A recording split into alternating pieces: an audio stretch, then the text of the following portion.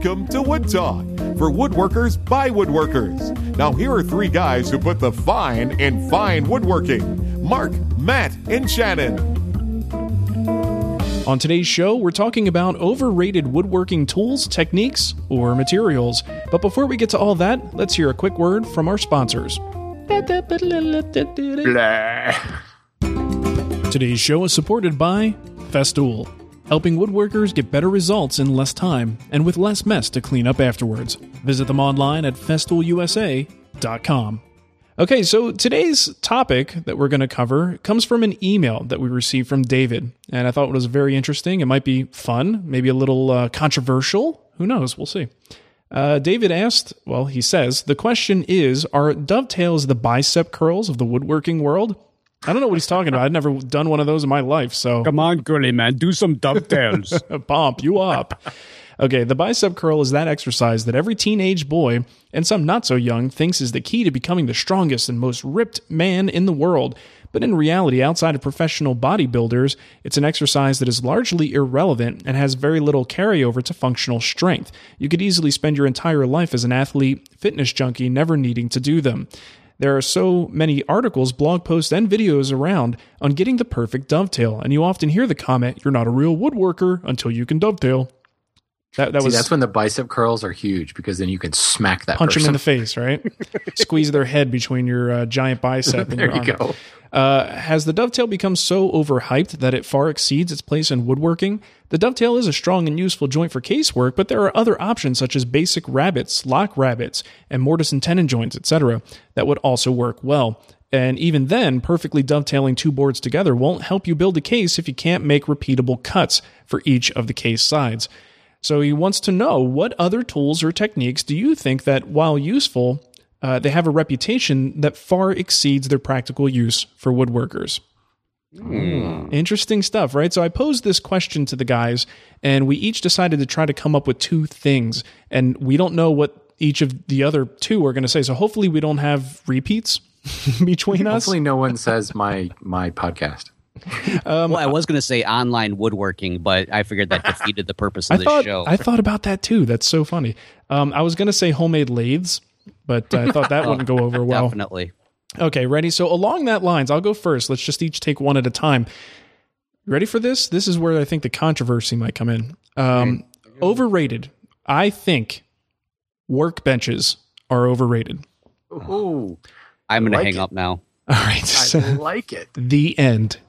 It's funny you say that, because on my car ride in, I was trying to come up with like more than two just in case we ran into these things, and that was one that was on my list. Oh, really?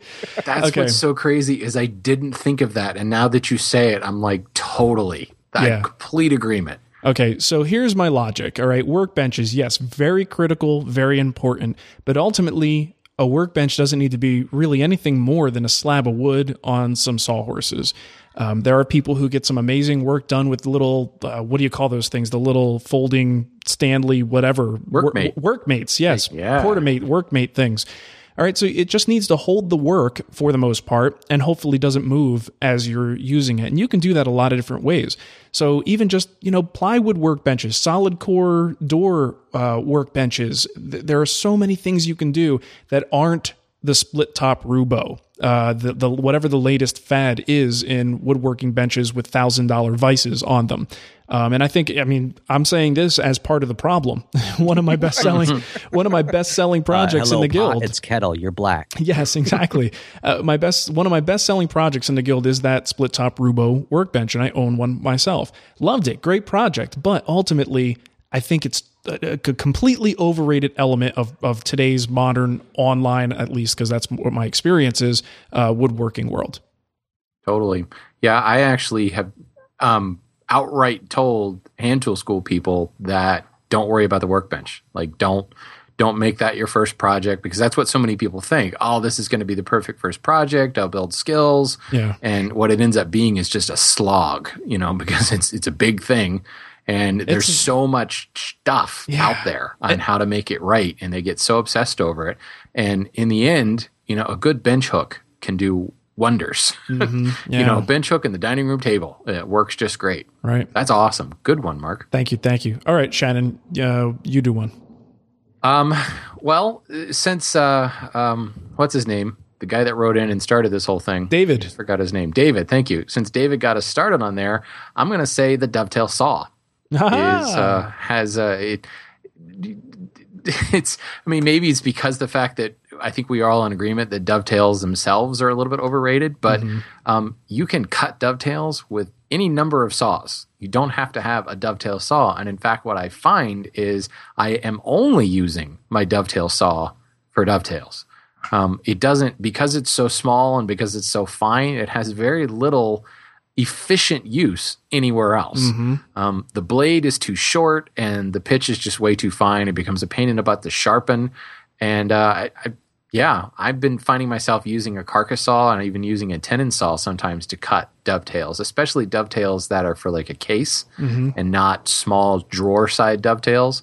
The dovetail saw itself, there's so much gone into it, and just about every boutique manufacturer makes one, and they offer all kinds of bling and cool stuff to it and different features, and it's just not that big of a deal. Well, it collects more dust. Do you think this is really the result of the overhyped dovetail in the first place? That's why they're catering to that audience by making all these, like, you have to have this. I think one begets the other. And, I think because it's smaller and because there's fewer materials, a lot of these guys can pimp it out a little bit more and add those extra features and, without driving the price tag up too much because you're not having a huge plate to it. But that's just one because, again, I'm getting questions all the time about, okay, I know I need to get a dovetail saw, but what other saws do I need to get? And I'm like, whoa, do you have a dovetail saw yet? No, don't get one. And people are like, what? What do you mean don't get a dovetail saw? Don't I need one? Yeah. Cool, I like that one. Nice. All right, how about you, Matt? What do you got? The first thing on my list is a one of those lock miter joint bits. Those things to me are just like, whoever invented that had to come up with this thing and just be like, I really want to mess with the woodworking world. It looks really, really neat, but for the steep learning curve to try and set it up, and I still don't really know anybody except for maybe the manufacturer of the lock miter joint bit who really honestly can get it set up in a short period of time and get useful results from it. To me, that is just like the torture device of the woodworking world. I even bought one of those little setup blocks that the manufacturer made, and it still didn't work. It was still up. I just got an email recently from the guy from Valfor Tools, like one of those small, very small tool companies. He makes this thing called Groove Center and something or other. Like it basically, if you go to Paul Marcel's site, Half Inch Shy, it is the November 15th post. And if I'm not mistaken, I believe this is a setup jig for lock miter bits that's supposed to really take all of the guesswork out of it. Even with it, there's just so many other options out there for if you do want to say do a miter on a carcass, say whatever large body you're going to do, maybe for a drawer or something, a dresser, chest of drawers or something, and you want that miter on there. There's so many other ways to reinforce that large miter that to me is just like one of those. By the time I think you could get that thing set up, including whatever jig they have, and then run it through the router, I probably could have made my miter and then came back in with a biscuit or got on a plane, visited Mark to borrow his Domino to come back to my shop and then do it. Right. All right. I hope I'm right with that whole thing. I'm not sure, but I haven't seen the actual video. Anyway, if I'm wrong, sorry about that. Okay. Who's next? Me? Yes, it's back to you. All right. I'm torn here, and I don't know if I should bother mentioning both of them, but I think let me go with the one that's a little more interesting to talk about, and then I can tell you what the other one was. All right. I'm going to say, and this is really my humidor project that has me thinking this way, that solid wood is overrated. I'm swinging for the fences now. I have found that press board is the new fad. Yes, I agree. I think Mark much prefers yarn, trader. Yeah. All right, here's my logic. And what I mean by this is we, as woodworkers, of course, place a ton of value in solid wood and have this sort of natural aversion to to anything that is like a man-made wood product. So, plywood, MDF, things like that. But having done some veneering and just kind of being in that world for a little while, there are so many great things that we can do with veneer. And although on this project I did happen to use solid wood as the substrate, most of the time you're not going to do that. And you really do need a very stable core to be able to pull off this whole veneering thing and make it a long-term viable product. And some of the stuff that you can make with this, really, and just in today's market, we just don't have access to woods like that. Like, did you guys see the picture that I posted recently of the humidor lid? Yeah, it's gorgeous. I hate you. Right. Would I ever be able to do that in solid wood? It's like that's not even on the table for me. Right. So it opens up doors that I think a lot of people dismiss because, oh, that's a plywood project or that's veneer. Well, I can make some things that are way cooler than I could ever make out of solid wood. So yeah, I kind of question my own including this in here. It's kind of, fringe, but ultimately I do think solid wood is a little overrated because we don't give plywood its fair shake. Well, Shannon, you just showed something the other day where I think a lot of people, when they think of man-made sheet goods, of course, they're thinking you can only use power tools to cut those things, when in fact you could easily use hand tools depending on what it is or what you're willing to sacrifice, depending on what type of core it has or something. Sure. Yeah, it planes pretty well, actually. Yeah. Obviously with the really, really thin face veneers, you got to be pretty careful. Not going to get very far. Use a smoothing plane there, and certainly... you think about planing in grain on a board with a hand plane, and it sucks. Forget about getting a sharp blade and everything. That's all nice and everything, but the spelching and all the splitting out on the ends and things, that doesn't happen in plywood. Right? Yeah, It's kind of funny how that works. That's interesting. Wow. Yeah, I'm challenging your brains today. Oh, it hurts. All right, Shannon, you're up. Well, I keep going back. I was really trying to think about techniques here, and it's just so funny because everything keeps coming back to the dovetail. Because no matter what I think about, you could pick some really obscure joint and say that's overrated. And it's like, well, yeah, it's because I never use it. But so I keep coming back to tools and keeping in the hand tool theme. I gotta say the joiner plane. I think it's okay. For most of the furniture projects that we build, I don't need a plane that long in order to make it flat. Yeah. I think that a plane that is going to be longer than half the length of my board is plenty sufficient. And an 18-inch jack plane actually does just a great job. And I find that it's easier to handle, easier to control because there's not quite so much steel or wood or whatever moving about there. Mm-hmm. And I have just found myself more and more and more leaving the joiner plane in the tool cabinet and using the jack plane a lot more. Cool. That's good news. That's good news. I think because as people are trying to amass their tool collection, that the jack plane, if you can actually do more jobs with that as it's intended and get good results with it, then great. That's just... Well, and if you think about it, the joiner plane, like any of the forums where you talk about, well, what planes do I need to get first? It's generally in the top 3. Yeah. Right. And why? It's just, unless you're building beds all day long, and then you say, okay, well, what about tabletops? Well, how flat does the tabletop have to be? Yeah, right. I mean, that's getting into that's another topic altogether. That's another single topic show. Right. All right, Matt, how about you?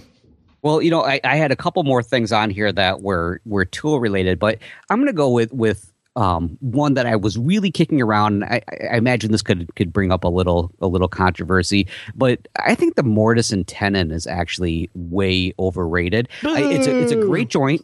It's a boo. We're gonna get some email on this one. Let me try and explain myself. Here comes the kickback, Mr. Vanderlist. Well, my whole reason for it is, okay, sure, yes, it's a foundation joint. There are times when it for sure is going to probably be the joinery that you absolutely want for the strength that it can bring. But again, with tools, say like the Domino or any sort of like some of the mechanical fasteners, including, as far as I'm concerned, a properly used pocket hole joint. You got to say pocket screws, Matt. There you go. Pockets, yeah. And then you put in like, biscuits or something like that, or a spline or things. Not so much a spline, but even like a floating tenon. All of these things. There's just so many other options other than sweating over getting the mortise and tenon properly in place, especially hand cut mortise and tenons. I don't know. You could easily set up a router and do floating tenons. Again, there's just so many options that have come out because of the fact that you're trying to come up with something similar to a mortise and tenon without doing a mortise and tenon, because I really don't think you need it as often as you think you need it. Well, when you look at those strength tests, I know Fine Woodworking has done them in the past, and you look at the difference between the various types of things, and when you actually are trying to figure out, okay, how much, like, belt and suspenders, let's get as much strength as we can. But ultimately, if you're really trying to be practical, you'd find a thing that has just the right amount of support that you need. And some of those, lesser methods, I guess you could say, some of those actually would be adequate for the projects that we're making. But people think, I have to have the mortise and tenon in there because I'm a woodworker and that's what woodworkers do. So I can see some of the logic behind that. Yeah, and oftentimes it does come down to maybe even the design itself. If you're relying solely on that because perhaps you don't want a whole bunch of other things in the way, sure, let's go with that. But if there's another way to, say, create the joinery where you've got something else adding almost like acting as like a backup support, you could maybe go for something not as mortise and tenon-y. Right. See, Cool. I'm just waiting for some music to roll and somebody to say, "This show brought to you by Craig, the makers of pocket hole joinery." Well, now that you say that, I've got my Craig K5 sitting right next to me. In fact, I'm moving the handle up and down right now as we're talking. We're going to find out next week that Matt's got a Craig sponsorship. Seriously. Yeah, you'll see it on the show, and it'll have like a big banner right behind me next to the saw stop banner. He's working it. That's all right. Do your thing, Matt. Hold on, let me get all these banners out of the way so I can see you. Welcome to today's show. Oh, that's awesome. All right, well, I think that about wraps it up. It's a short one today, but hey, did you know you could leave us an iTunes review? If you want to, you can go to iTunes. Yeah, I'm serious. And click on ratings and reviews if you find our show, Wood Talk, there. You can ask Matt what it's like to be sponsored by Craig. It's I've got nothing for it because it's really awesome. Yeah. I do love Craig, but this sticker is dangerous. I've got something in my pocket. All right. And also, if you want to leave us some sort of a recurring donation or one-time donation, we always appreciate that kind of support. Go to woodtalkshow.com, look in the left-hand column, and you'll see some links there, and you could do just that. And I guess we should just give them the contact info and get out of here. All right, well, let's do that. If you have a comment, a question, or a topic suggestion, just like what we were talking about today, you have several different ways to contact us. Leave us a voicemail on Skype. Our username is WoodTalkOnline. Call our voicemail line at 623-242-5180. Preferably, it won't be your doctor's appointment because we don't have your contact information to help you out, as somebody did several episodes, whenever that episode was. I hope you got to his appointment on time. Hey, you can email us at woodtalkonline@gmail.com or leave us a comment on our Wood Talk Facebook page. And if you're ever looking for the show notes or downloads from today's show or previous episodes, check them out over at woodtalkshow.com. All right. And hey, you heard it here first. We give you permission to burn your workbench, throw out your joiner plane, and never make a mortise and tenon again. That's right. Yes. Providing a public service here at Wood Talk. Doing it all for you folks. That's right. All right. Thanks for listening, everybody, and we'll catch you next time. See you guys. This podcast is part of the Frog Pants Studios Network. For more information about this and other shows, visit frogpants.com. Audio program so good, it's like you're there.